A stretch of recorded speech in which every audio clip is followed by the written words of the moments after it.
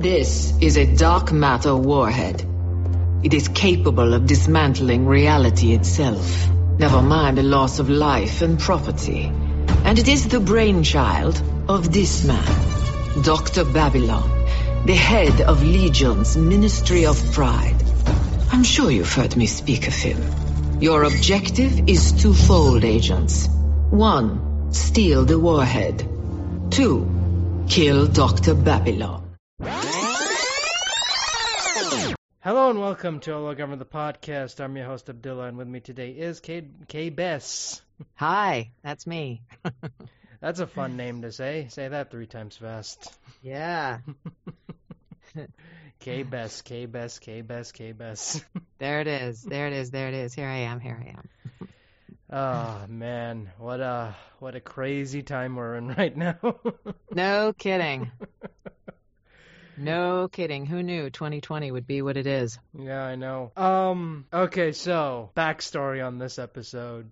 Yeah. Originally, I was supposed to record on Wednesday with someone completely different. But at the very last second, I get an I emailed they didn't show up, so I emailed their representatives. I'm like, I'm online. I'm waiting for them. Are they going to show up or what have you? And then they're like literally panicking. Like they're like, that's not supposed to happen. We'll get right on it. We'll get back to you as soon as possible. Like you can tell, like they were really desperate because it was crazy. Yeah. It was crazy. Yeah. And then so that had to be, long story short, it got rescheduled to October. So in place of that, we have Kay. So fantastic. Happy to be here. Yeah. It's my lucky day. Yeah, I know. And there is also history with Kay Bess because I looked at my old emails and I'm like, wait a minute, wasn't there someone I was supposed to interview like a year ago? Sometime before the apocalypse. Yeah, exactly. And then I looked, I'm like, oh no. Like no. Like all good. No, I mean, I just quickly, reached out to you and said, let's just do it now because it's not like we're going anywhere. Exactly. So, it's not like I'm out and about, God, traveling the world. I mean, I hope not. I hope not. Nope. Here I am, just in my closet, like I usually am, recording things. So how has it been like settling into the new normal?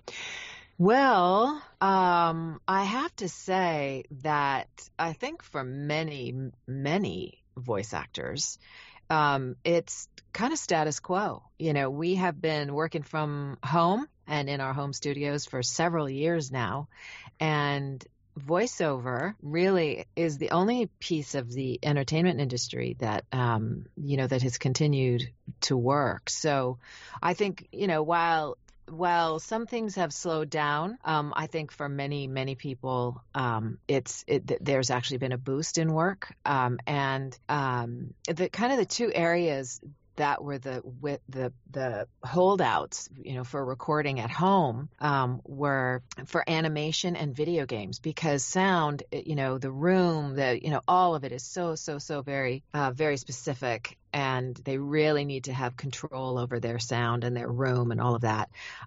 Those were kind of the holdouts. But even video games and animation have, because they want to keep everything moving, and on production schedule.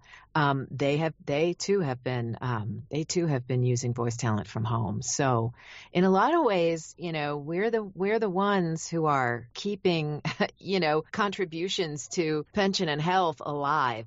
Because we're the ones who are still working. So we don't get to go out and, do the fun thing of going into studios, and which is always a great thing to do, to see people and see directors and see other actors that you're working with and stuff. So, but gosh, I would say at least 80% of our work is from home already. So that didn't really change. And I happen to homeschool my daughter. So even that didn't really change for me, I kind of live in a cocoon. So I'm still in my cocoon, and I just go outside a whole lot less frequently.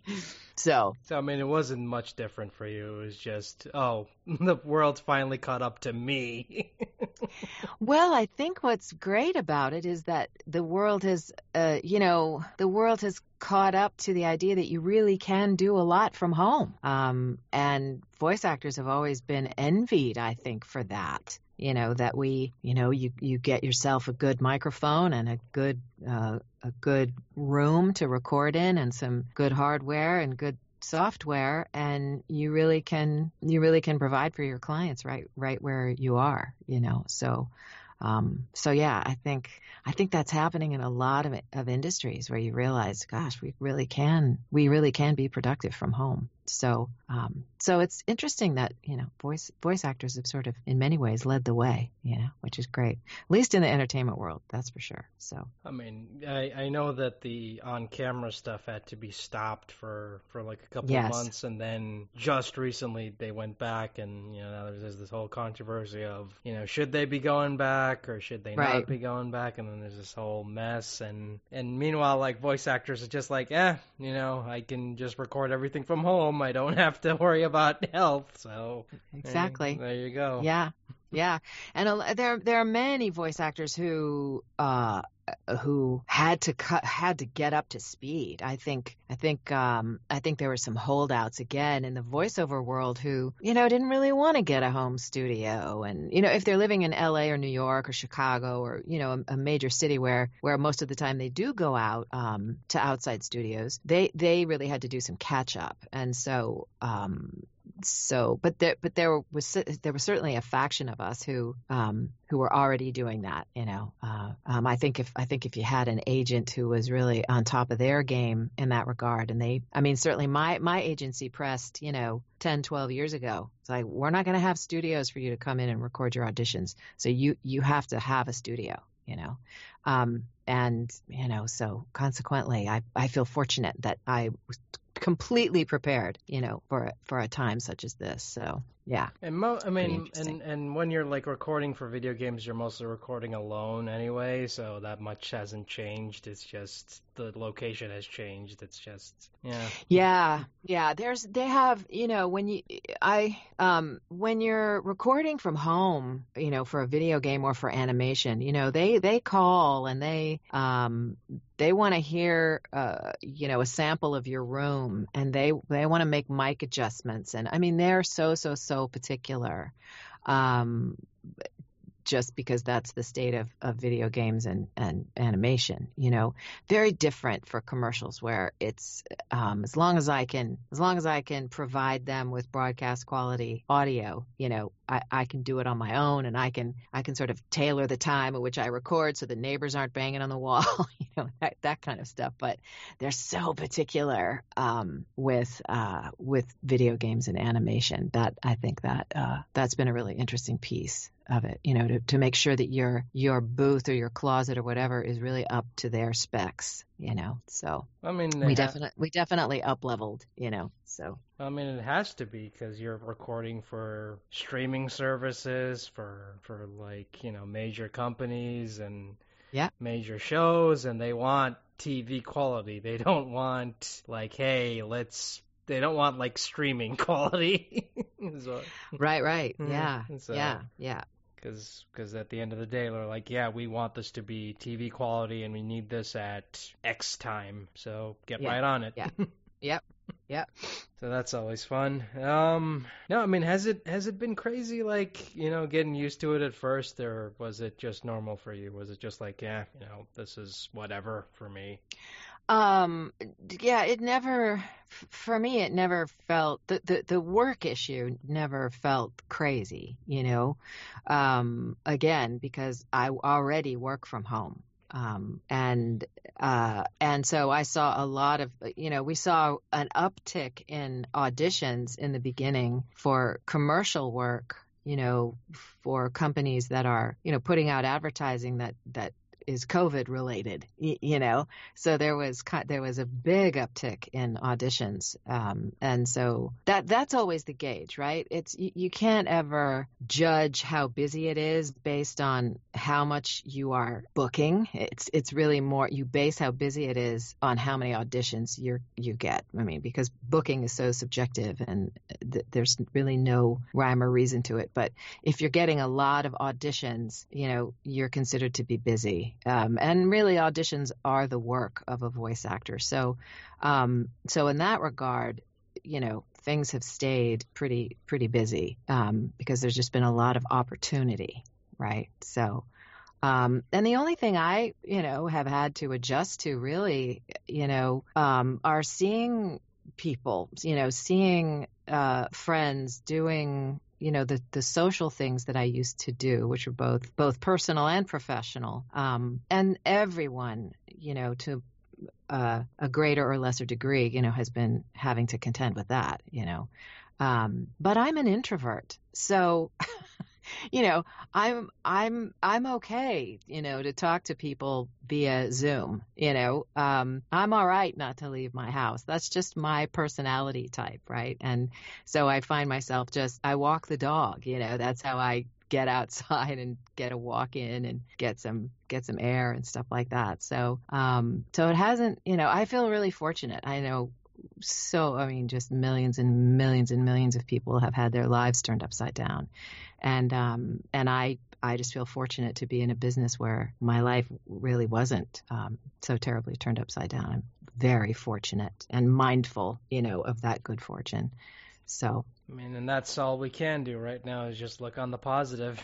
Like, that's all, you know, all of us can do. But I think it's interesting because, you know, if any good came out of this, it's just seeing what people can do when faced in a pandemic or faced in a situation that they're not normally used to. Like what would happen if like extroverts had to become introverts? So yeah, right. I know. Yeah.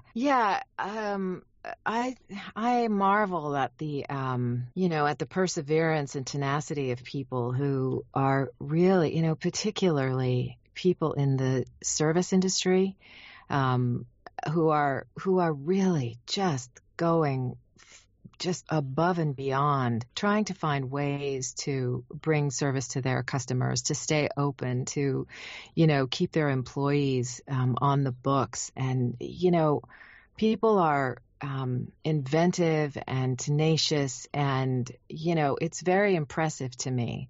And I try to do everything I can to support those people who are really working and struggling to keep their businesses open and alive, and doing so by, you know, moving things online, and also, you know, restaurants and bars and stuff that are, at least here, you know, those, you know, that they're providing takeout, that they're providing delivery, that when the cities allow them to, they're moving their restaurant, they're dining outdoors, you know. And I'm so impressed with that human spirit of, you know, of ingenuity and survival.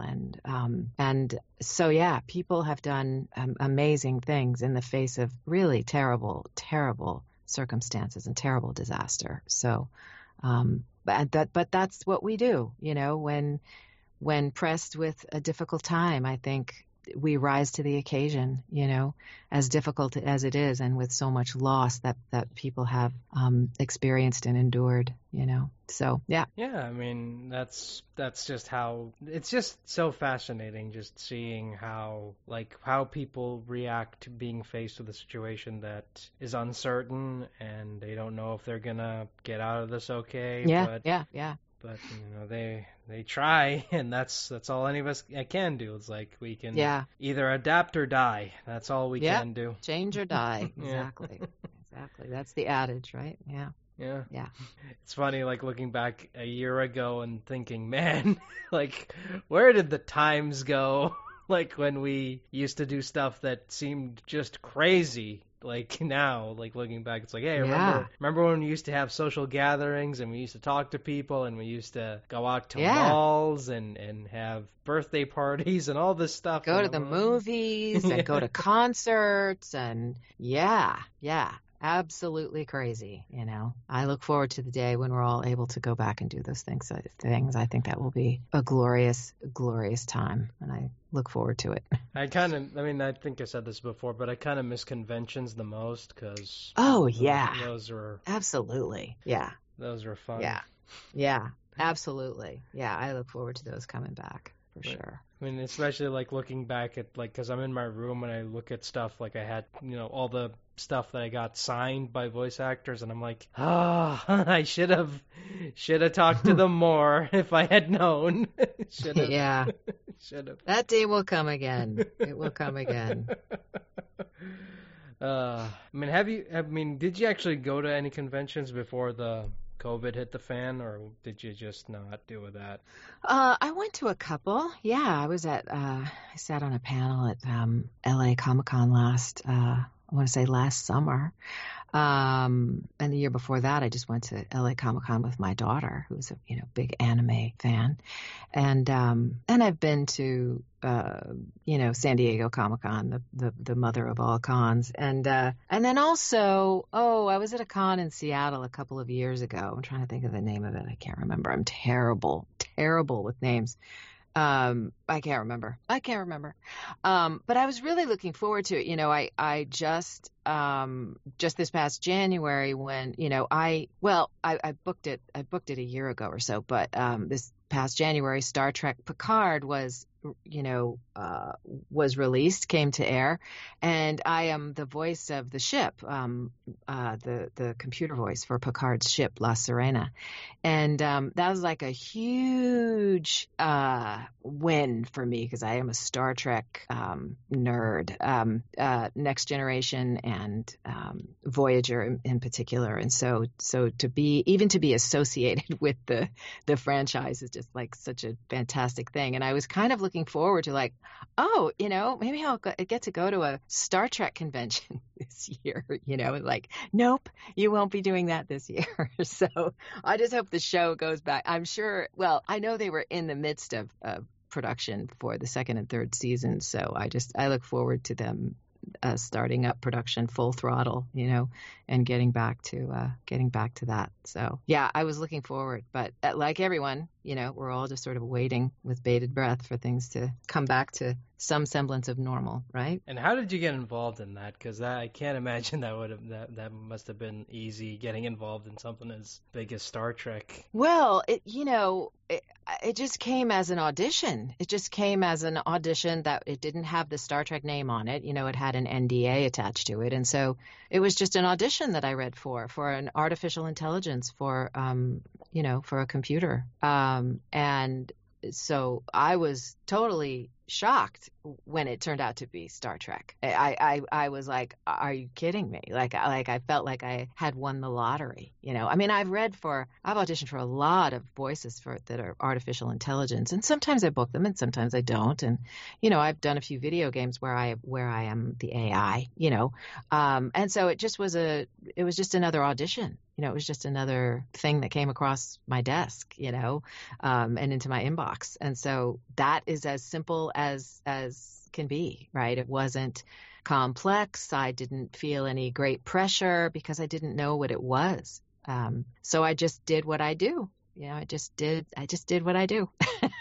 And it happened to be a fit, So it was truly, it's like winning the lottery. That's how I view it with this particular job. I suppose every job to someone feels like they're winning the lottery, but to be again involved and associated with the Star Trek franchise is like a dream come true. So, but it really wasn't any big process. It was just because I didn't know what it was. It's just artificial intelligence. This is what you're going to say.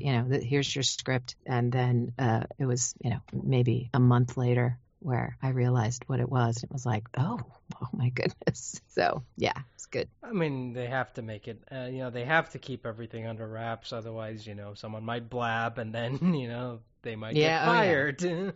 Yeah. But no, I mean, yeah, exactly. It's a big deal because I remember like the announcement for that felt like a big deal because it was like, oh yeah. because because they didn't tell anyone, because it was just like at a Star Trek convention, and there's like, oh, it's a Patrick Stewart panel, and he comes out, gives this speech, and it's like, oh, it's talking about Picard, and then he's like, oh yeah, by the way, Picard's coming back, and it's like, what? What? I know, I remember that. I remember he got a little weepy. Yeah. He was so happy to be doing it. So yeah, that was a few years ago. Yeah. So I again, just as a fan, I was like, oh, I can't wait for Star Trek to come back out with Picard. And then it's like, to be involved in it is great. And I've never met anyone, again, it's like, it's such an unusual role because it's done in post-production. So, I haven't been anywhere near a member of that cast. It's just, it's the last thing to go, to go on tape, if you will, before it goes to air. So it's a funny little job, but it's great. Yeah, but so one day, hopefully, I'll go to a con and get to meet somebody. Maybe I'll be so lucky. No, but then you have that power of like you can just easily walk up to any member of the cast and say, yeah, I was the voice of the ship, and they're like, what? Yeah, no, exactly. You're right. That's true. If I ever had the opportunity to walk up to Patrick Stewart and go, hey, I'm the voice of La Sirena, I'm sure he'd give me a hug, which I would be thrilled by. No, I mean, it's just, it's so weird because, it's just another audition. You don't think about it. You're just like, yeah, it's just, okay, what do they want? Okay, AI. Okay, cool. What is it? That. And then what is it? Oh, it's Star Trek. What? Yeah. That was how it went down for sure. And have you just watched it back and thought, oh, that was the take they went with? Oh, and I've watched it. I've watched it, but I haven't watched it to to critique my own work. I just am so I just was enthralled by the show. I loved it. I loved it, and I can't wait to see where it goes for season 2. There's so many possibilities. They really left that so wide open. So I was just, I was thrilled to watch the show, regardless. Certainly it adds a little bit of, it adds the cherry on top that I'm actually in it, but I would have loved it regardless, that's really the treat that it came back, and I loved it. So you were just watching it as a fan, and not as someone who was involved. I think that's interesting. Yes. Oh yeah. Oh, I have seen. Let me tell you, I didn't watch Next Generation when it first broadcast, starting in the late 1980s.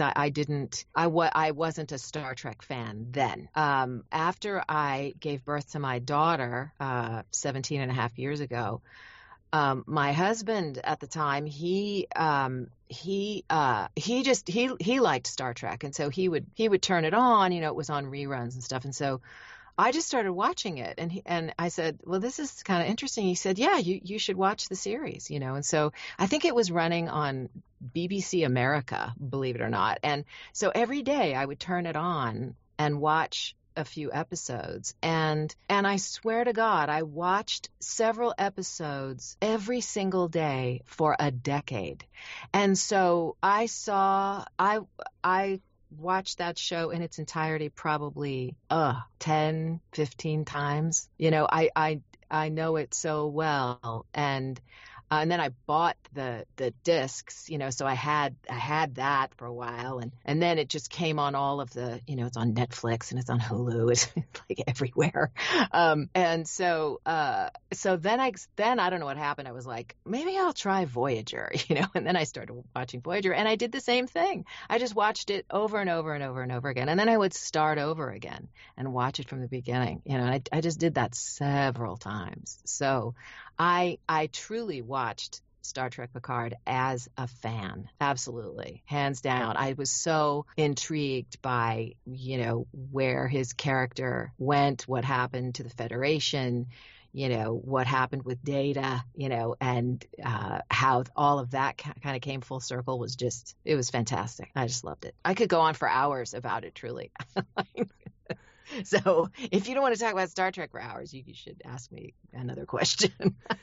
No, I'm just thinking like how can someone do that? Because I'm personally like the type of person who doesn't like watch stuff over and over again because I kind of worry I'm gonna wear it out if I do that and it won't have like the same effect because I know what's coming because I've done that before with other shows. Like I've watched shows over and over again that I kind of know the beats, like I know all the story beats and I know every single line of dialogue and and I always hated that because I remember as a kid. Like my cousin, every time like we would watch Hercules, he would just constantly, and I mean constantly, quote every single line of dialogue, and I'm like, can you shut up, please? I'm trying to watch the movie. I think the thing with Star Trek, I don't do that with any other show. No other show do I do that with. And I think there's just something about that entire franchise that is so, it's so ultimately hopeful. Every episode, by and large, wraps up very neatly and the good guys always win and it's kind of, hope for humanity. And so now I put it on when I'm cooking, and it's just kind of in the background and I know what episode it is and I know what's going to happen and all of that, but there's something familiar and very comforting about it. I know that sounds strange. Like if you have any psychologists listening, they're going to be like, well, she's a case study. But I do find it very soothing. And I think a piece of it is that, particularly Jean-Luc Picard's character, that he's really in search of truth and goodness. And the same with Data, he aspires to be the best of humanity, right? Wouldn't it be great if all of us were like Data?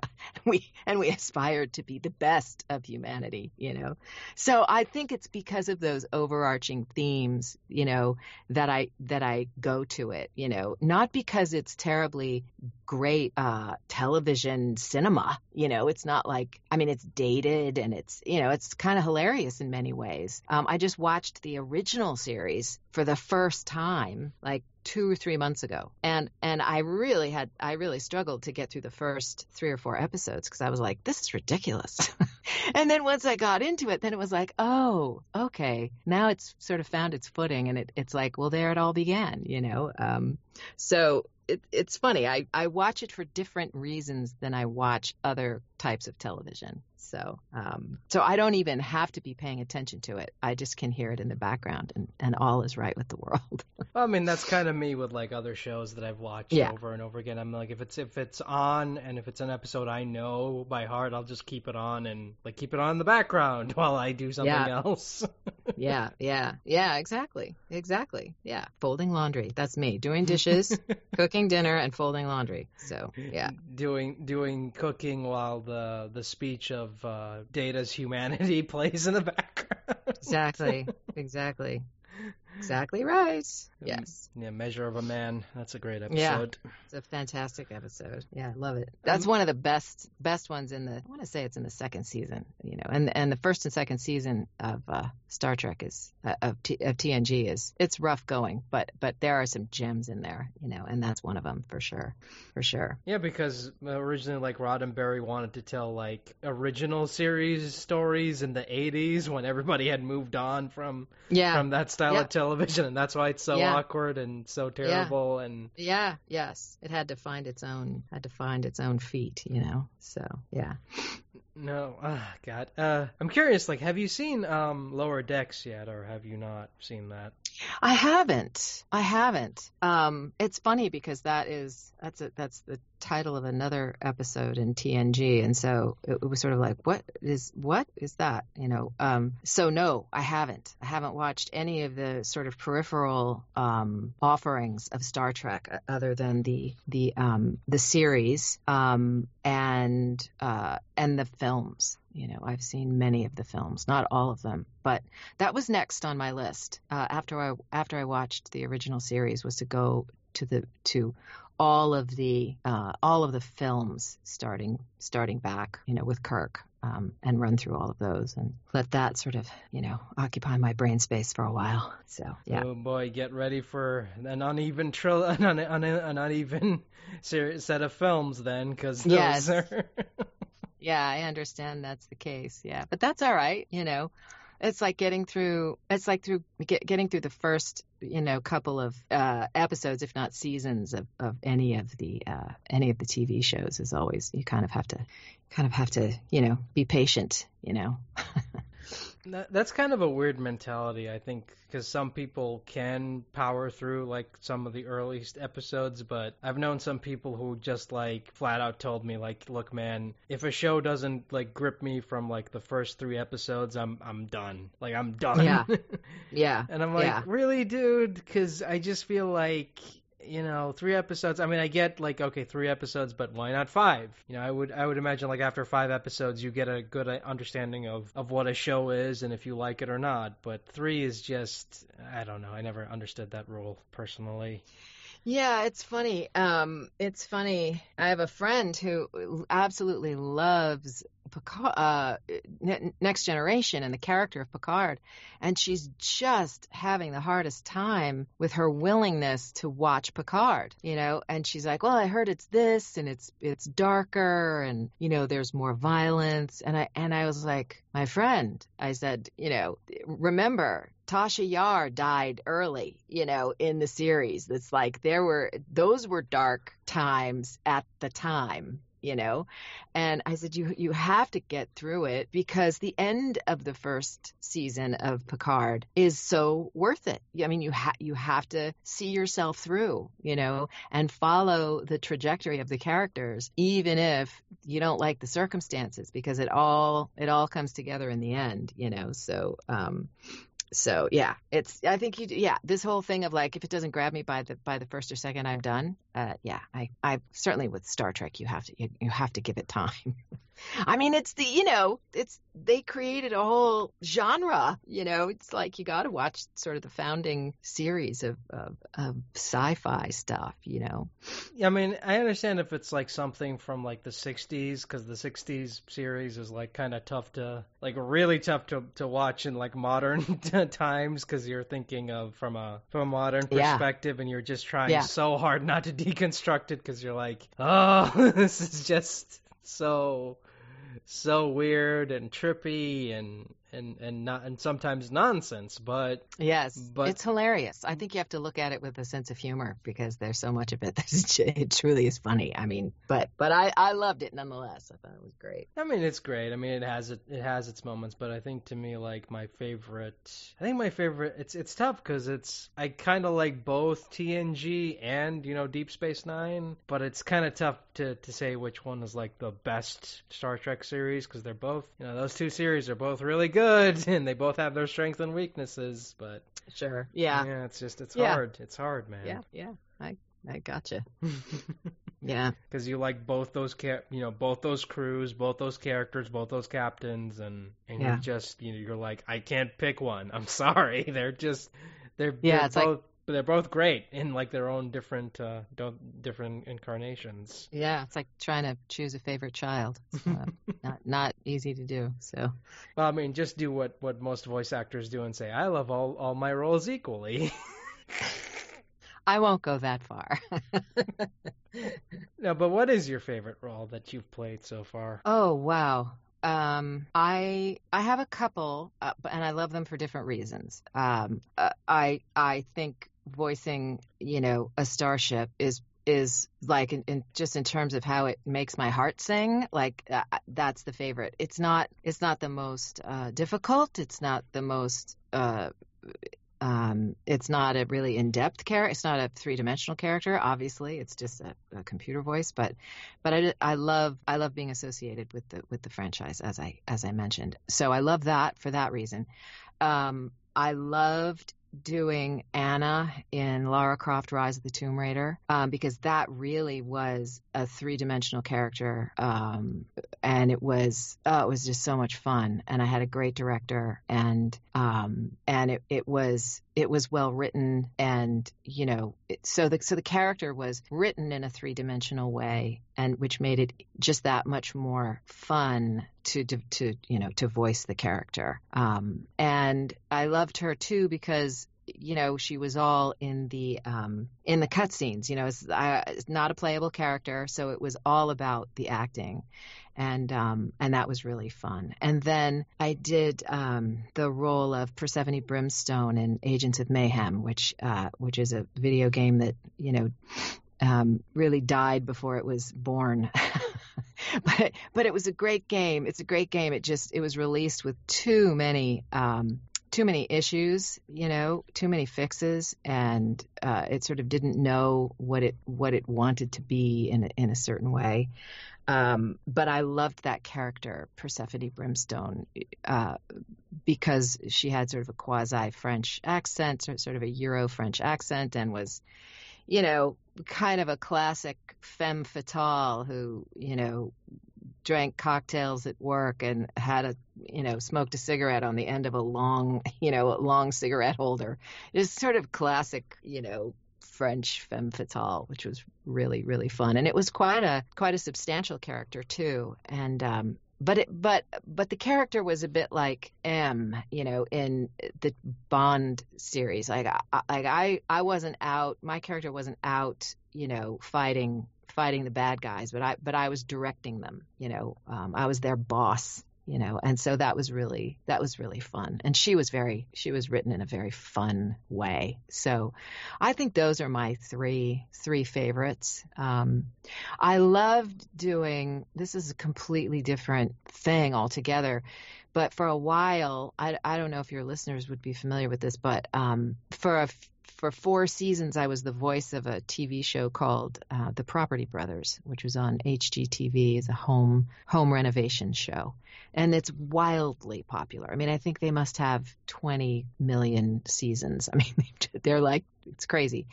And it initially started in Canada, and then they did an American version here. And I voiced the first 4 seasons of that. And that was a really great, fun job to narrate that show.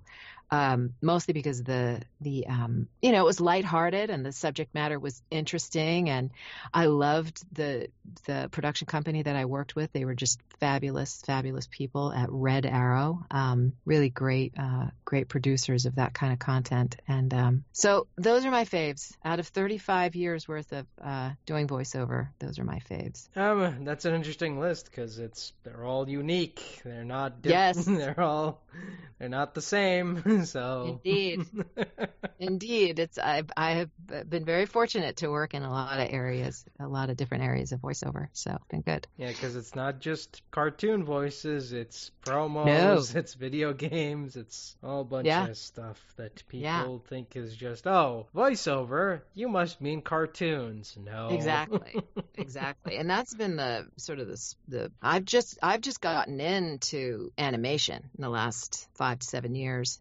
So that's a whole new area to me. And I've just done some small roles here and there, but those have been really fun too, interesting. I'm lucky I get to do what I do. So it's a fun job. Yeah. It's a fun job. It's very true. Yeah. And again, it's you're fortunate to work in a profession that can survive, that's pretty much isolated to begin with, and you can work from home, and it's not a bother. So you don't have to worry about, hey, I can't, I have this on camera thing that I can't work on anymore because of quarantine, and you don't have to worry about that. You can just record whenever and just make sure the audio sounds good before you send it, and that's it. Exactly. I know. Very, very fortunate. So what's the one thing about voiceover that the one misconception that people have about voiceover that just annoys you to no end?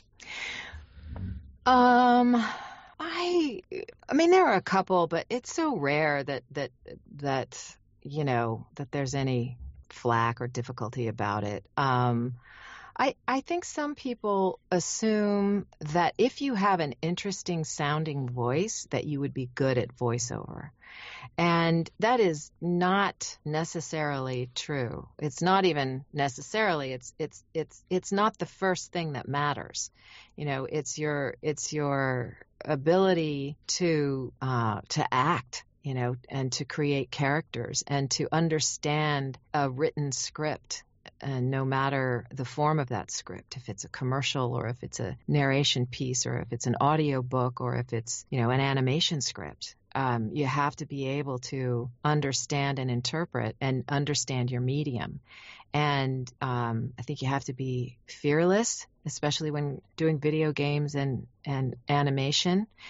And really having an interesting sounding voice is way down on the list. There are many, many just extraordinary voice actors who really don't have interesting sounding speaking voices. They create voices. They create characters. And then I think another thing is that the assumption that if you can imitate a beloved animated character, that you can do animation.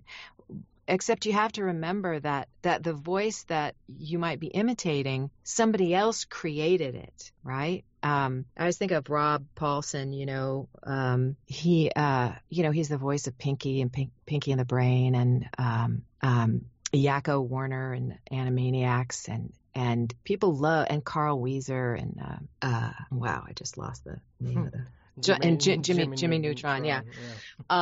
People love to imitate Carl Weezer. He's such a fantastic character. But Rob actually created that voice. So it's not a matter of being able to do the voice, but to be able to create the voice. And so if you have a knack for imitating, that's a specific skill, which is kind of cool, right?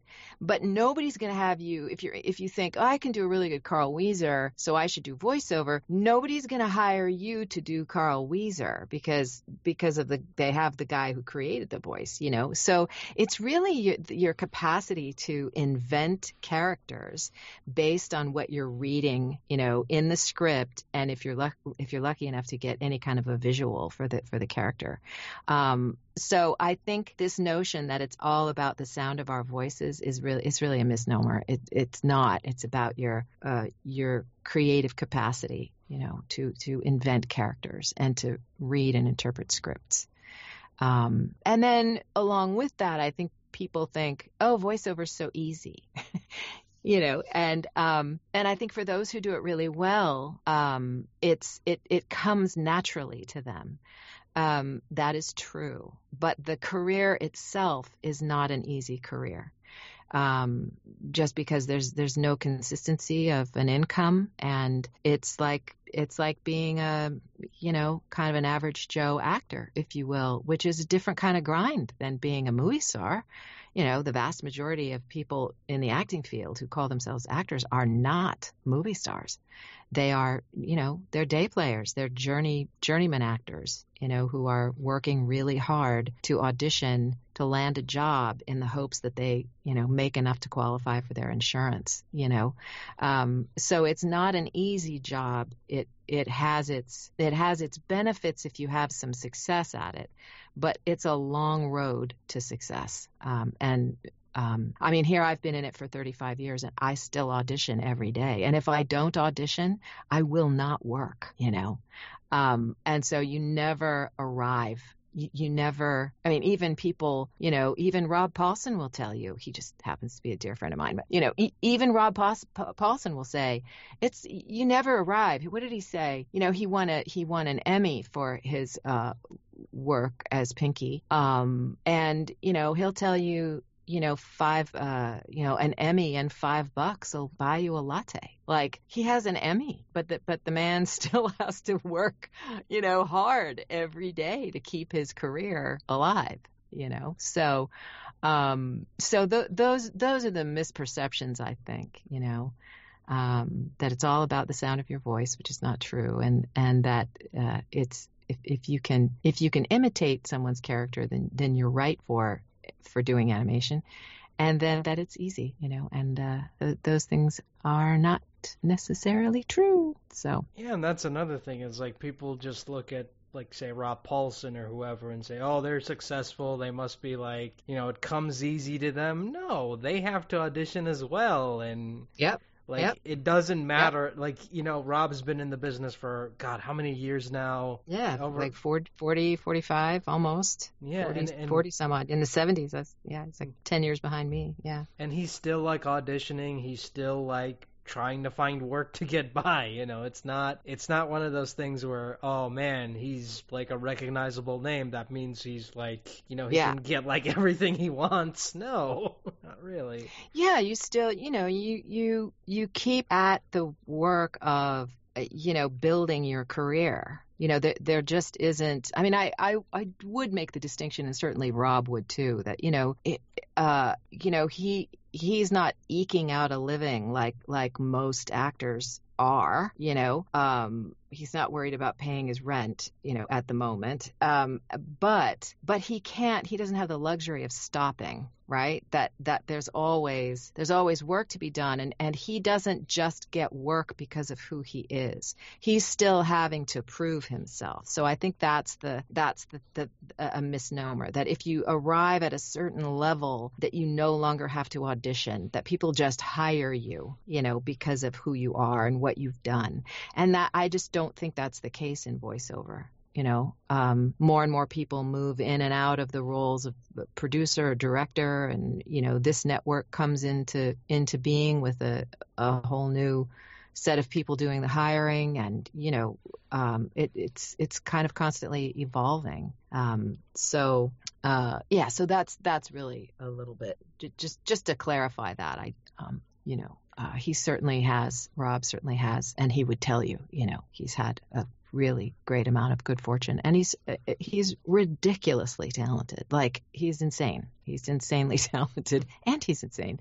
So he'd be the first guy to tell you, and also to say, yeah, and I'm the one who keeps my career alive by continuing, to propel it forward. So it never ends. It never ends until you choose, till you choose to end it. So yeah, or retire, or as you wish, So I mean, I don't think anyone has I don't think like voiceover is like one of those things that you can like retire from. I think you can stop working, but I don't think like you can retire from it. I mean, not in the traditional sense anyway. No, it's not like you get to 65 and then nobody hires you anymore, but you absolutely can. I mean, I know several people who got to a particular age and said, okay, I'm done. I'm 67. I don't want this grind anymore. I've got my pension, and I'm moving to another state, and I'm going to go relax.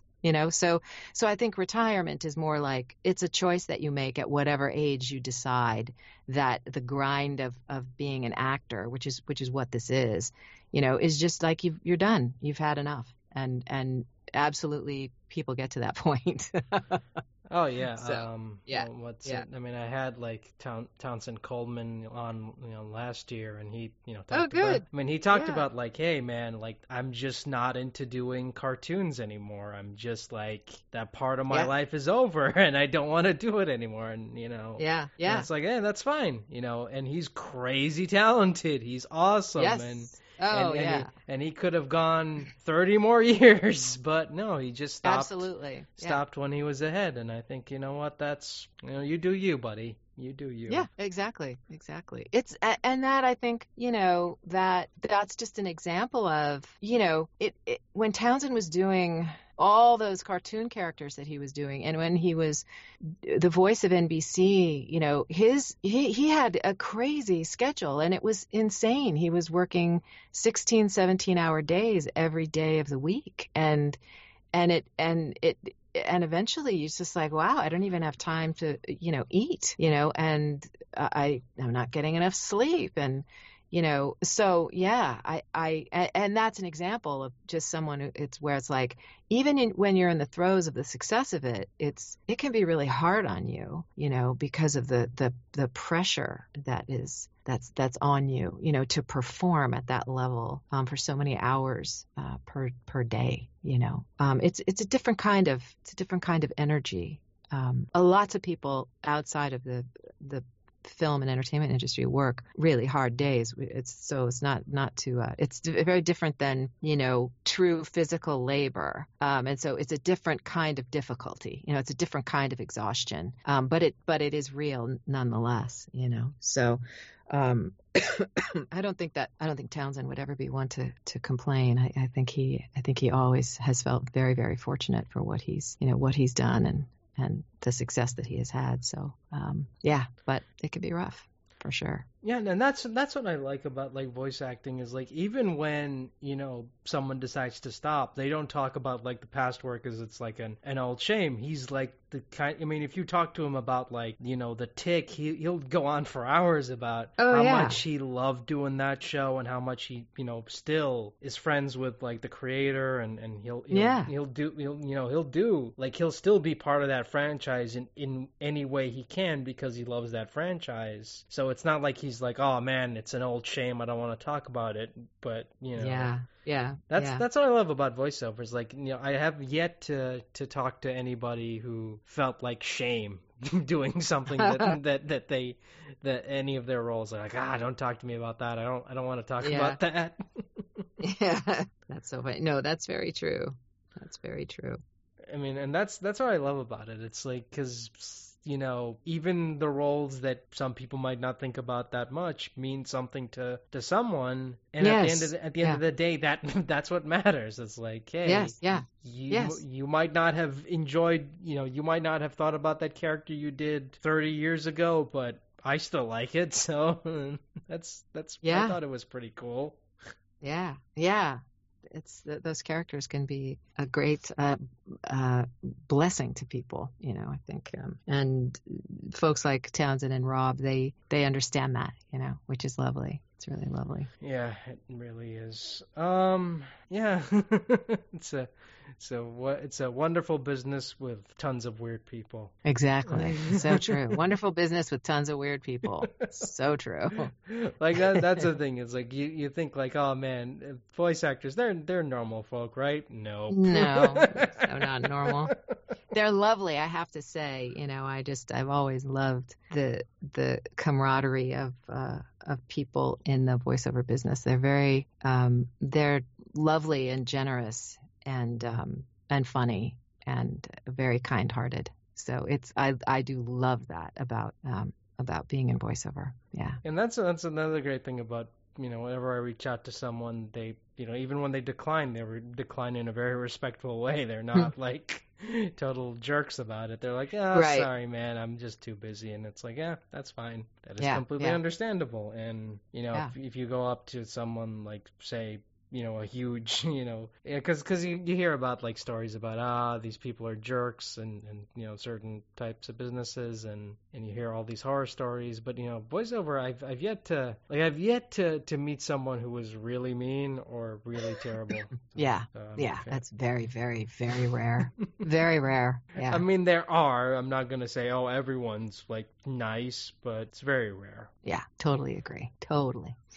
So yeah, with that said, anything else you want to say before we wrap this up? I don't think so. I'm just, I'm thrilled to be able to talk for a bit about this career that I love and have been fortunate enough to work in. So, and I'm happy that you asked. If anybody wants to see any more that I've done, or you can check out my website at kbest.com. It's as easy as that. And otherwise, this has been great. Thank you so much for taking the time off to do this. This has been fun. I appreciate it. Thank you so much. All right, bye-bye. Take care. Take care.